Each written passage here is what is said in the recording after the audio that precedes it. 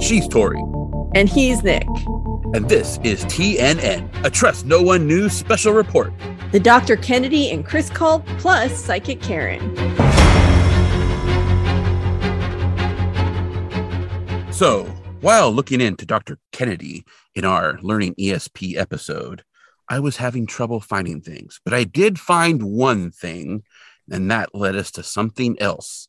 The thing I did find was a blog entitled Adventures Promoting a Parapsychologist, written by Jan Portugal. And in it, she mentions going to a spoon bending and the power of psychic energy seminar in South Lake Tahoe in 1977. Whoa. At the Wagon Wheel Hotel. Mm-hmm. I remember the Wagon Wheel Hotel. It's not there anymore. Oh, okay. Yeah. And in that, she linked to an article about Dr. Kennedy and his son, Chris.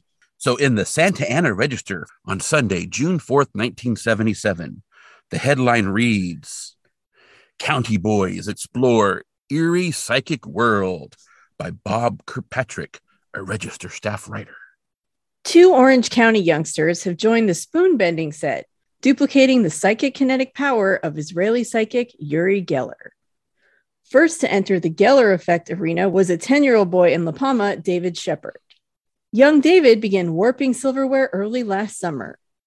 Witnesses to his unusual psychic power include Dr. William Sungrown, a psychologist and junior high school counselor in Anaheim, Apollo 14 astronaut Dr. Edgar B. Mitchell, founder and president of the Institute of Noetic Sciences in Palo Alto, Paul Bannister, a reporter for the Weekly National Enquirer, John Yench, Anaheim Bulletin staff writer, and Stuart Robb, Anaheim, a longtime parapsychology researcher, lecturer, and author who on several occasions has had David demonstrate his psychic kinetic power before adult and extension classes in parapsychology. Wow. Yeah. Like Colin Cummings of Long Beach, David is a completely normal youngster in all respects, with interests and activities one would expect of a 10-year-old. Except for his difficult-to-explain ability to contort metal objects at will by what Mitchell describes as non-physical means. Ooh. Unlike many adults who have achieved the Geller effect, David had never observed, in fact, had never heard of, psychic Geller before discovering the power of psychokinesis. As the blue-eyed metal mangler recalls, it was sometime around April that, quote, our family went to a hobby show in Long Beach. I glanced at a booth where a lady was holding a spoon. I found my parents and told them about the lady and the spoon. We went there and saw her stroking spoons gently until they bent by themselves. The lady asked them to try it. They tried it, but the spoons would not bend. And when I tried it, I could not make them bend either. A few days later, I tried to do it again. This time, the spoon bent a bit. My father saw it and has got me to do it several times since. Unquote. Whoa, so he learned psychic powers. Yeah, which is what we're trying to do. We were trying to learn ESP. Yeah. Asked to describe how he achieves the phenomenon, David explained simply, quote, I just think about the spoon bending and wish that it would. I sort of feel energy going into the spoon, sort of wish that it would go there, and it does, end quote. And like Colleen, David doesn't object to a gallery of observers. In fact, he claims he performs better when people are around. It's as if I can draw upon them for energy, the youngster observes. David's parents, Harry and Sharon Shepard, who admit to a long-standing interest in psychic phenomena, have been careful not to try to influence him in any way in the exercise of his strange power. As Harry Shepard explains it, quote, we don't want to push the boy in any way. At the same time, we don't want to say, no, you cannot do that. We just want to let him develop on his own and regard this simply as another activity of his. Although willing to have David engage in scientific research in the study of his power, the Shepards don't wish to discuss details for any planned studies. Undue publicity, they fear, might jeopardize the research. An added facet to young David's power is the apparent ability to achieve healing, according to his father, who reports the boy periodically attends a healing clinic in Santa Monica to effect relief of minor ailments such as backaches. And parapsychology lecturer Rob vouches for having witnessed David achieve a minor healing in one of his classes. Ooh. The most recent case, and by far the most spectacular and provocative, of youth going on a mind-mashing paranormal bender involves a Laguna Beach boy, formerly of Anaheim. Chris Kennedy, a slender, blonde 12-year-old, has all the appearance of the average kid next door. This soft-spoken, blue-eyed youngster likes to play football, enjoys surfing, and is interested in motorcycling and a host of other activities which one considers normal for a boy his age. But today he's bending knives, forks, spoons, keys, coins, even heavy andirons with ease. And just a little note, an andiron is the grate in your fireplace that you put logs on. So they're those like heavy iron grated things that you would put a log on to burn. So probably doesn't impressive. bend. Yeah. Chris developed this strange power through the guidance of his father, Lawrence Kennedy of South Laguna. Determined to master the same psychic powers demonstrated by Geller, Kennedy for months concentrated on spoon bending, trying to produce the well-known Geller effect. Despite exhausting efforts of concentration and willing the phenomenon to occur, nothing happened. Kennedy was frustrated and discouraged. He had hoped to emulate Geller's feats in order to present an academic treatise on this phenomenon. As the deadline for his paper drew near, panic welled up in him. The breakthrough came in early July, quietly, effortlessly. No sparks, no thunder, no lightning. It just happened. Kennedy was listening to a Franz Liszt concerto, totally relaxed and absorbing the beauty of the music. But all the while gently stroking the spoon he invariably carried with him. And the spoon became limp, began to bend. As Kennedy explains it, quote, "I simply forgot my ego, my conscious striving, and my willing to achieve this, and let a higher power take over." Son Chris was stunned. Oh, okay. So this was not the son doing this. This was the father. No, this was the father, yeah. Okay. I was wondering about the son writing a treatise. Like, okay, whatever. You're 12 years old. What are you doing? Okay. All right. He's very precocious. Gee, Dad, do you think I could do that? Of course you can, son. And soon afterwards, Chris bent his first spoon. But neither he nor his father were prepared for the psychic explosion which occurred later. One morning in August, Kennedy was on the phone conducting details of his psychic book distribution business while Chris was in the kitchen trying unsuccessfully to bend a fork. When his father got off the phone, Chris confessed dejectedly, "Dad, I can't do my stuff on this fork." "Maybe what you need is a spoon instead of a fork," Kennedy suggested, pulling open the cutlery drawer. He was shocked, he told me later, to find the drawer a mangled metal mess. Forks, knives, spoons, can openers, basting whisk, and a tea kettle top were all contorted. A potato peeler was broken off at the handle. Kennedy fished for a spoon in the dishwasher. More mangled silverware. He went to the sink. No usable cutlery there either. Bemused, Kennedy scratched his head. "What the heck are we going to use for dinner?" he wondered aloud. I mean, fair question. Yeah. Entering the living room, he discovered more metal mayhem. The corner of the birdcage was bent out of line. The metal rabbit ear antenna on the TV were bent. The TV stand magazine rack was contorted with one metal strand broken. Metal camping cookware laid out for forthcoming vacation trip looked like rejects from a junk swap meet. Kennedy contacted members of the news media in Orange County to apprise them of the incident. The National Enquirer got wind of the phenomenon and wanted details. But even before the Kennedys' mass metal bending experience had become publicly known, their psychokinetic powers had come to the attention of parapsychology researcher Stuart Robb, also of Anaheim. And we also have a picture of Lawrence Kennedy, son Chris, check twisted metal objects. And there's a table and there's just like all kinds of stuff, like all twisted. And it says Kennedys now are engaged in experiments with psychic healing. Ooh. Yeah, they have a lot of bent metal stuff on that table. Yeah, he's got like a big old like fireplace poker that's all bent, and there's just all kinds of stuff. Yeah, man, messed up. I wonder what his wife thought about that. Yeah, Yeah. probably sent him to the store to get more silverware. Whew. They need to start using plastic silverware, honestly. Yeah, yeah. Rob lost no time in delving further into the Kennedys' apparent psychic power.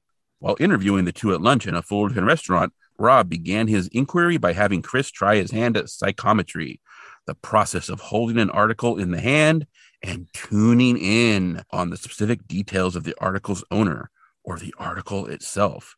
Chris performed well. Rob then handed him a Chinese fortune cookie and asked him to read the hidden contents. Chris cupped the cookie in his hand, closed his eyes, and concentrated. Minutes later, he hesitantly quoted the message received in his mind. The night, life is fortune. That's a lame fortune. Anyway. Rob opened the cookie and read the printed fortune on the tiny slip of paper. The night life is for you, it read. Excited, Rob picked another fortune cookie and handed it to Chris. Now read this one. So he's having him do like parlor tricks. Now he's like, hey, do this. Yeah. Chris appeared puzzled, disappointed. Rob said because he kept getting the same message. Chris commented that the first message must be lingering, that he could not get it out of his mind. All he could receive was the same reading. The night life is for you. Rob opened the second cookie. The fortune reading was identical to the first. Whoa. Yeah.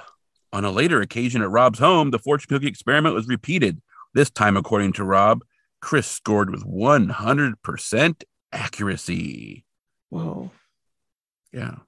Chris has all the powers. He's going to be on the episode of The X-Files. Yep. That's where Chris Carter got it. Stuff like this. He's like, yep, well, if you have one, you have the rest. So that's how it works. Maybe young Chris Kennedy changed his name to Chris Carter. I don't know. And then we've also got a picture of young David, who we started the story off with. David shows mangled spoons to the family. Sister April, the shepherds, encouraged the boy. And David is like holding a spoon, and his mom and dad are there, and his sister's like, oh, look, spoons. So, yeah. Very exciting stuff. Mm-hmm. Impressed with Chris's abilities, Rob stated, quote, Chris unquestionably has genuine psychic powers, and they're growing more powerful every day. There is simply no way he could have known the contents of the fortune cookies. I saw to that myself, unquote. Ooh. To verify Chris's apparent powers, I interviewed him and his father at their modest apartment. Rob and his family were also present. I examined the twisted kitchenware, the misshapen birdcage, the bent rabbit ear antenna, the camping cookware ludicrously malformed. At Rob's suggestion, Chris proceeded to demonstrate his ability to bend kitchenware. A good-looking youngster, Chris seemed natural as rain. Dressed in blue jeans, a t-shirt, and with a string of wooden beads around his neck, he appeared relaxed and happy to perform for us. We watched as he gently stroked a spoon. Within minutes, it had angled to 90 degrees. Minutes later, it had almost doubled back. With a trace of a smile, Chris set it on the floor to join an array of misshapen silverware displayed for our benefit. Today, he has a suitcase full of contorted knives, spoons, and forks, which he has accumulated through repeated demonstrations. And his father continues to foot an ever-mounting bill for replacement silverware. I mean, bend it back so you can use it. Yeah, I mean, that seems like the best solution. Rob suggested another experiment. Producing a wristwatch which no longer worked, he asked Chris to see if he could make the hands move. We hovered over Chris, watching him closely. The boy held the watch on both sides, not saying a word, just concentrating. His fingers remained immobile. We were positive that he made no effort to rotate the stem. Within the first 2 minutes, there was barely perceptible movement. The minute hand crept ahead 5 minutes. Suddenly, the minute hand began traveling. Within a matter of seconds, the minute hand had made a complete revolution of the face of the watch, with no movement of Chris's fingers. Later, during the same interview, Chris picked up a potato peeler already bent to a 45-degree angle. He stroked it for a few moments, then held it in one hand, watching it fixedly. Moments later, it snapped in two. Chris, again, with just a trace of a smile, handed the pieces to me for examination. Still another facet of Chris's complex powers has been reported by Rob. On 2 occasions, Rob engaged Chris in experimentation with what Rob labels independent writing. Ooh. Rob placed a blank piece of paper on the coffee table at his home. Over it, face down, he placed a sheet of carbon paper. Above this, he placed a page of newspaper. Rob instructed Chris, now think of something pertaining to the world of music.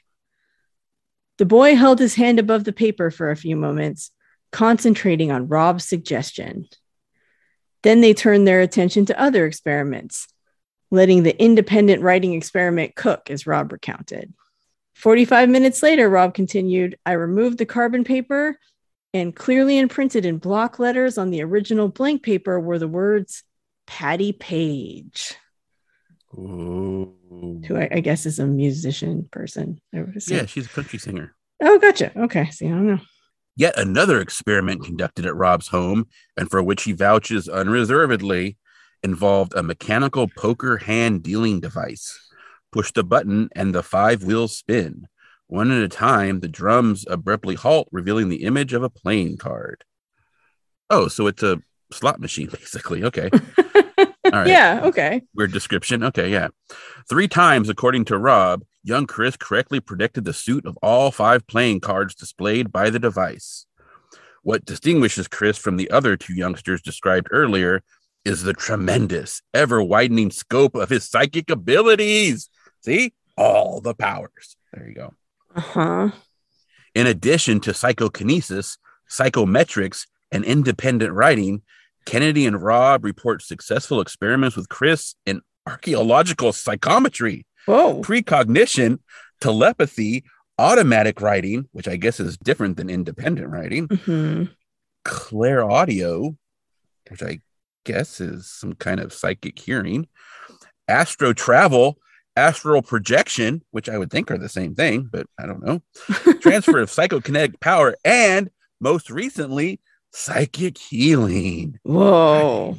You've got it all. Shit. Yeah.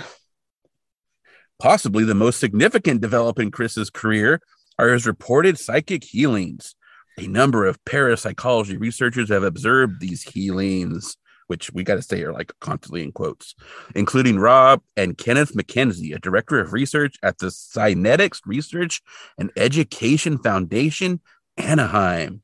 Affected through meditation with no physical contact, Chris's father claims that more than 50 persons have experienced immediate relief.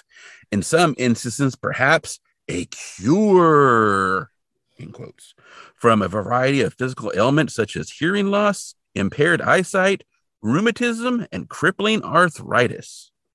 While McKenzie points out that no conclusions can be drawn without follow-up studies and documentation by medical authorities, he readily vouches for observing the reaction of subjects who have declared immediate improvement in their condition. The most dramatic instance of healing claimed by Kennedy occurred in mid-November at the Church of Revelation, Anaheim, where he and Chris gave a demonstration of psychic healing. It involved a 26-year-old man, Kennedy reports, confined to a wheelchair, who stated, "I haven't walked in 5 years. I'll never walk normally again." After applying their meditation techniques, Kennedy states that the man got up from his wheelchair, walked across the stage, and back to his wheelchair. The occurrence was witnessed by and is vouched for by the church's Reverend Richard Vallandigham. Parapsychologists come up with a variety of definitions for this psychic power, as well as explanations or theories regarding its source, often with religious overtones. Yet the consensus is firm. The power is undeniably real. In fact, this power has been captured on film in Kirlian photography experiments at UCLA's Neuropsychiatric Institute. Kirlian photography, developed in Russia, is the sending of an electrical charge to an object placed on film. The result is a picture showing the surface characteristics of the object, along with the image of the emanation of energy fields contained in the object. Psychic physicists call it the cold emissions coming from the object. Other researchers label it as the corona discharge, life force, or aura. The Russians called the image of this force the bioplasma body. And of course, we talked about this a little bit in the very first episode of in search of. Mm-hmm. So, and we will talk about it more in the X-Files episode, Leonard Betts. Ooh, all right. Comes up there. So call it what you will, but UCLA experimenters photographed a dramatic surge of this power spurting from psychic Uri Geller's fingertip. Ooh. I have watched Chris perform on several occasions, and unquestionably, the quote spookiest experience I have had with him involved a serious prediction or warning. Late in the afternoon of August 27th, Kennedy called me from Anderson, California, where he and Chris were vacationing with relatives. The urgency in Kennedy's voice was unmistakable. He told me that Chris had entered a trance-like state on 2 occasions, both times, quote, communicating repeatedly with images of John F. Kennedy and Robert F. Kennedy, at which time Chris received urgent warnings of an impending attempt against the life of President Ford.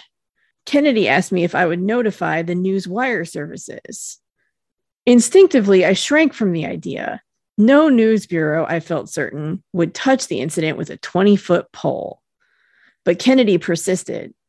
Before he hung up, he urged me, do something, please. I just don't want this hanging over my conscience. Half an hour later, I relayed Kennedy's account to the night shift chief of Associated Press's Los Angeles bureau. His reaction did not surprise me. Skepticism, fear of a hoax, suspicion of a publicity stunt, strictly flaky, as newsmen label it. However, after vouching for Chris's observed abilities, I secured the shift chief's promise to contact the San Francisco bureau and suggest someone contact Kennedy by phone. No call was ever made. On Friday, August 29th, we had just locked up the front page at the Register. It was 11 a.m. No late-breaking news stories compelling us to bust into page 1 until 5 minutes later when the slot man rushed from the teletype room waving an urgent AP dispatch. Datelined Washington, the story began, quote, the Secret Service is investigating threats to kill President Ford and Vice President Rockefeller in Dallas, Texas, and New York City, a spokesman said today. We're aware of threats in New York and a threat in Dallas, and we're investigating, said the spokesman, Ken Lynch. He declined to give further details, end quote. Whoa. I contacted Rob, relaying the details of Chris's earlier warning and then the contents of the AP dispatch quoted above. Rob was skeptical. Really? I know. I'm surprised. Yeah. I feel like Rob has been like promoting this kid. Now he's like, I don't know.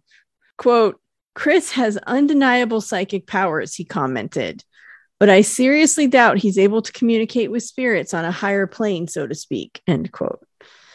And with that, Rob dismissed the episode, suggesting it might have been auto-suggestion in Chris's subconscious mind playing tricks. But 7 days later, Associated Press flashed word of an attempt against Ford's life near the state capitol in Sacramento.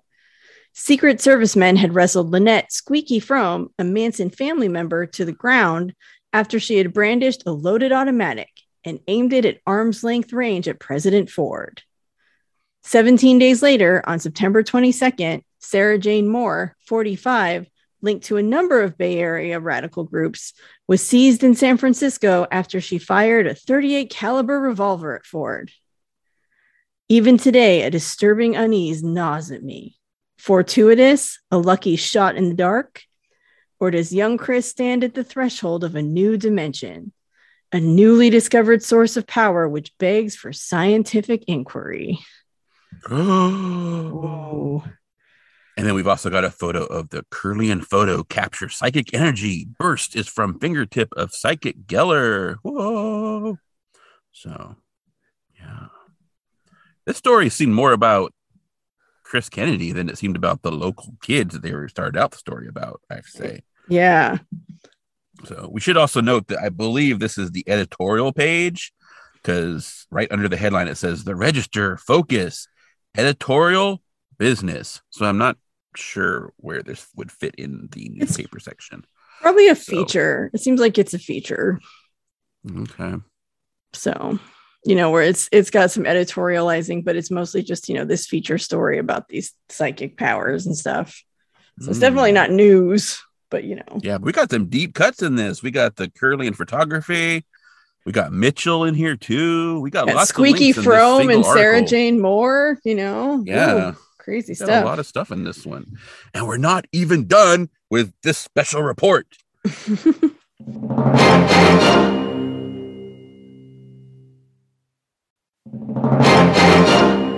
Now we'll speak about Karen Getzler, who we met at the end of the Learning ESP episode. And this is from The Ancient Stone Speak, A Journey to the World's Most Mysterious Megalithic Sites, which is a book by David Zink, who we also saw in that episode and who we had seen previously in our Atlantis episode of In Search of. So again, these people seem to kind of all link together somehow. So this is not necessarily an insert, but it's like a little section between some chapters in the book. And it's entitled Psychic Impressions at Tiahuanaco. At Tiahuanaco, many visitors gather the impression that it is the most mysterious and inexplicable archaeological site of the New World. It should not, therefore, be surprising that psychic impressions of its past contain some bizarre elements. Karen Getzler, who has assisted me with the Bimini project, flew to Bolivia with me to give on-site impressions at Tiahuanaco. Her experience there was so emotionally powerful that it led me to question the advisability of taking sensitives into the field. At the entrance to the site, the semi-subterranean temple was ahead of us to the south. On its walls are tenoned limestone heads, which reflect great racial variety, not all humanoid. To our right, looking west, was the great Kala Sasaya, a rectangular enclosure about 443 by 227 feet, surrounded by red sandstone monoliths set into masonry.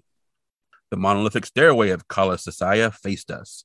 Behind the semi-subterranean temple lay, further to the south, the Acapana, a great earthen mound about 650 feet on a side and about 50 feet in height. Within it was a central depression, and a stone drainage structure had been found leading from this depression.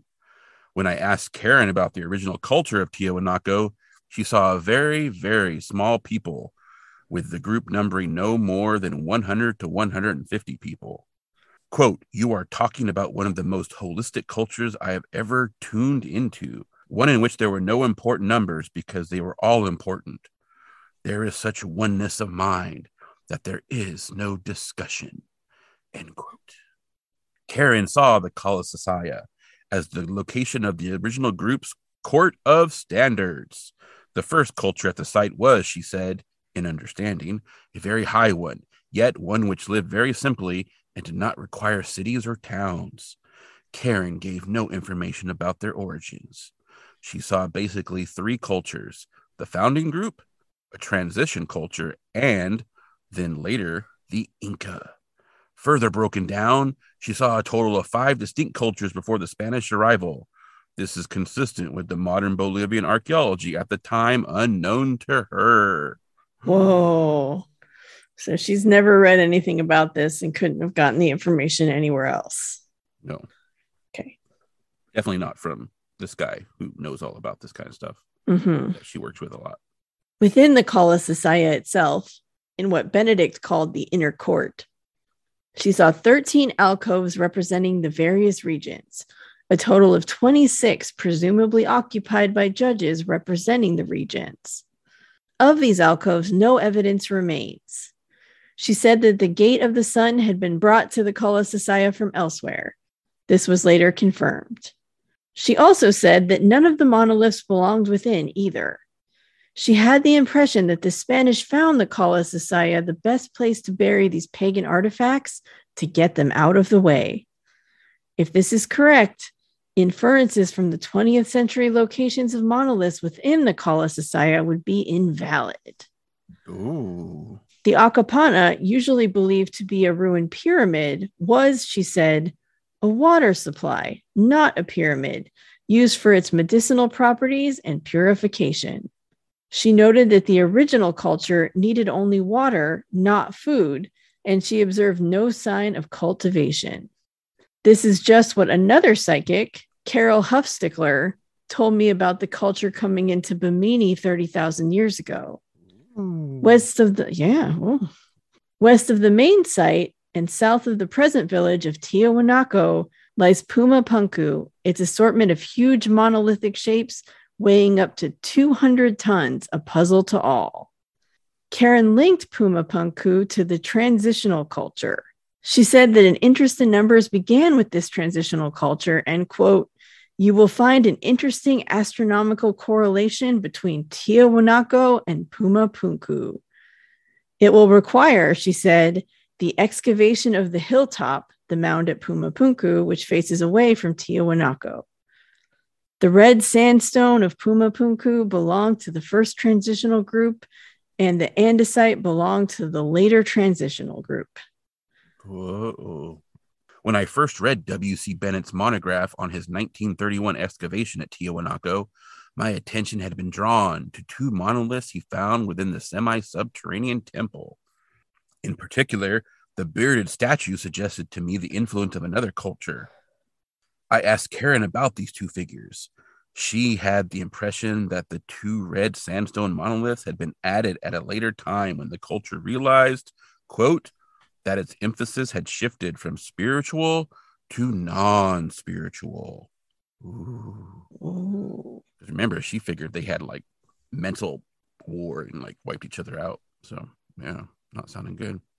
The two monoliths, the bearded one and the militaristic figure, side by side, then the bearded one and the largest one at the site now in La Paz, represented a prophecy of the ultimate downfall of the civilization. The bearded figure is about 8.3 feet tall and weighs about 3/4 of a ton. The militaristic figure is 24 feet tall and weighs about 20 tons. Karen said that the two red sandstone monoliths in the semi-subterranean temple were done by the transition group, the second group, before the arrival of the Inca. In her words, quote, the bearded one was a person of high spirituality, going beyond anything that I have experienced culturally, be it Indian or Oriental. A breakdown in language when I tried to indicate how powerful the spirituality was and how the ideal was a lived thing, not something that they had to write down in books. It was so well lived that there was no need for documentation or schooling in it. It was tremendously consistent from individual to individual, not requiring record keeping as to what the rules of the game were about. End quote. Oh, man. Heavy stuff. Yep. Karen saw the juxtaposition of the two statues as a, quote, warning of the deterioration that was coming, warning that it was already within the culture, end quote. The two monoliths found by Bennett then, according to Karen, represented a change from spiritual values and simplicity to militaristic power and complexity, from a homogeneous group structure to a structured hierarchical society based on power. Her interpretation of the militaristic monolith figure focused on the Kiro beaker held in one hand and the bird of prey in the other. For her, these two elements highlighted the radical change of consciousness. A cup of water, nourishment, freely offered, contrasted with combat, the bird of prey. Before my actual visit to Tiahuanaco, I had asked another psychic who had been most helpful at Bimini, Anne, to give me her impressions of the site.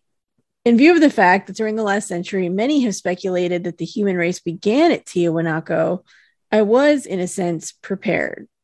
However, Anne's readings evoked in me the same response I'd first had at Bimini with a similar version of prehistory: science fiction. Upon reflection, however, her version was not inconsistent with many presently emerging clues to prehistory. Here are some excerpts from a series of impressions done over 7 months prior to my visit.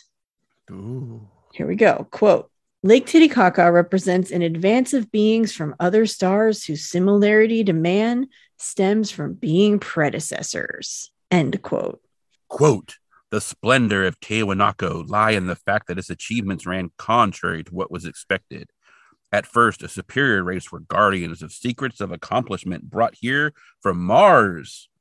Reservoirs to sustain life form were necessary to the experiments.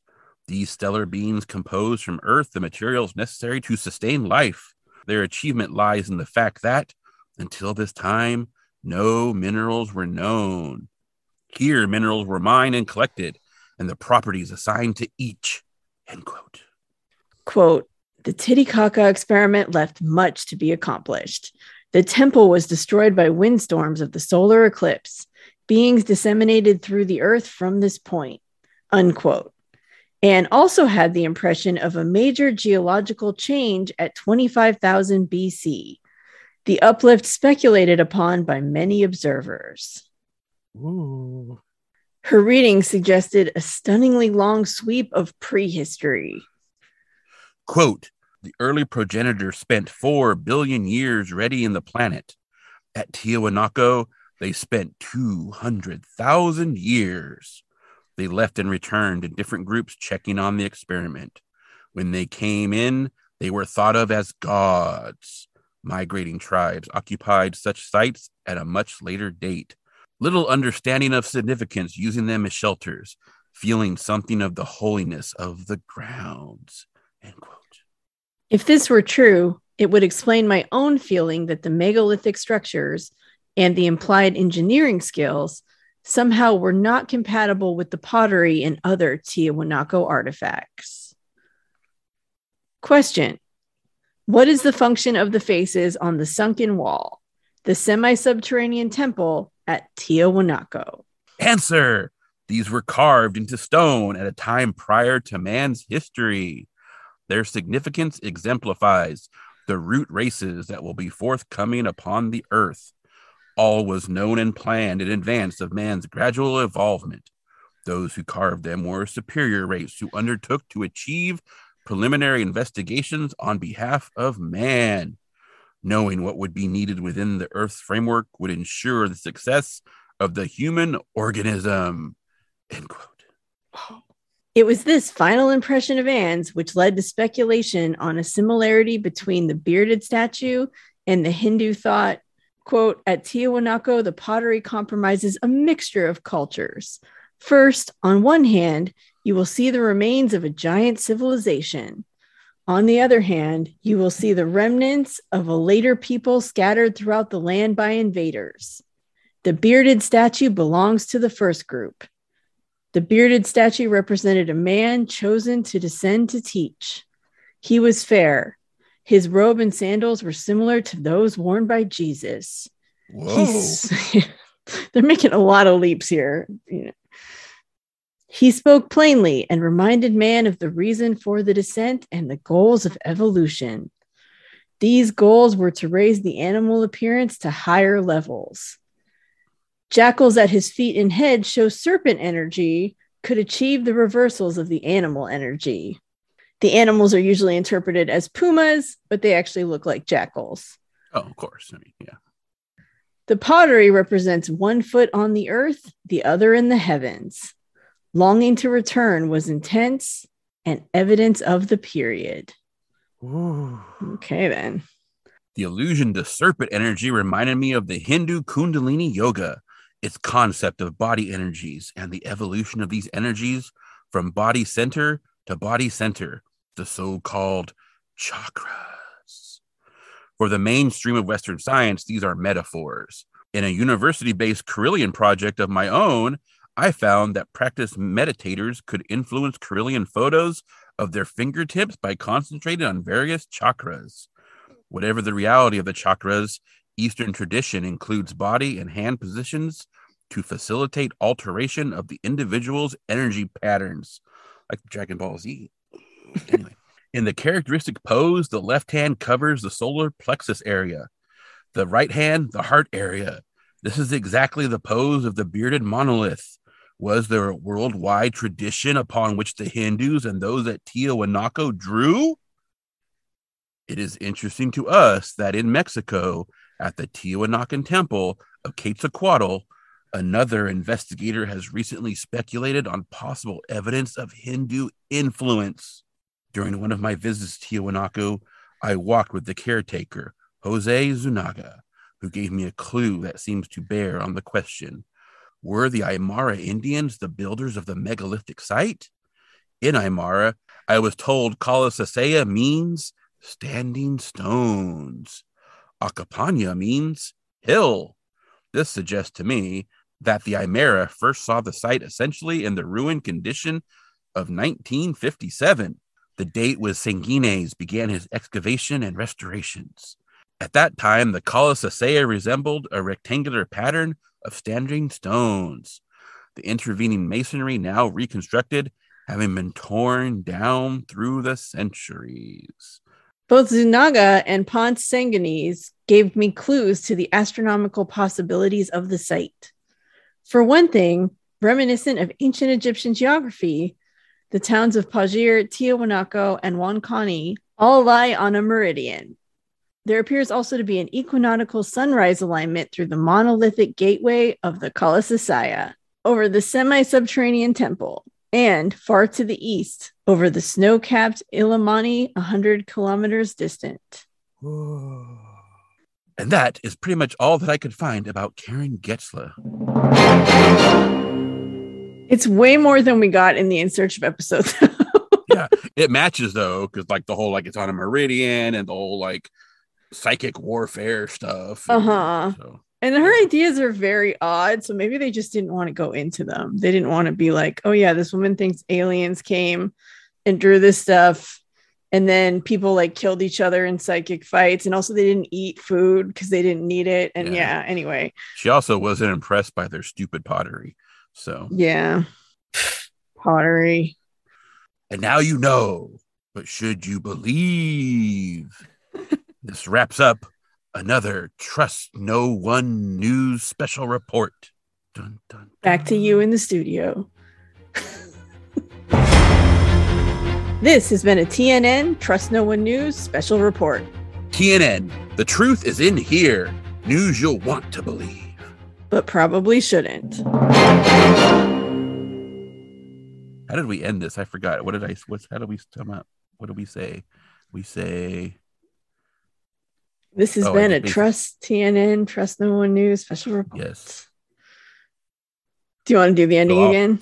I'll just say, and now you know, but should you believe? And then we'll say, this has been a Trust No One special. There we go. Yeah. Cool. We're done. All right. Yay. Whew, that was more than I thought it was going to be. Just a lot of little text. And hard to read words that we don't know. Yeah, man, I apologize. I was here, read that last paragraph. There's 80 different words in there that we don't know how to say. I'll figure it out. It's okay. Probably butchered some things. Hopefully no one gets too mad. Okay. Probably pronounce Huancani like you would in Hawaii, but that's okay. Maybe. That's like Wakanda, basically. I speak more Hawaiian than I do Spanish, so. I mean, they were basically talking about Wakanda, essentially. So. Yeah, I mean, it's true. All right. And now we have our Trust No One News set up. So we're all set for telling special reports. Yay, special reports. We could also do Trust No One News corrections. Yes, yeah. There'll probably be a lot of those. Good Lord. Yeah.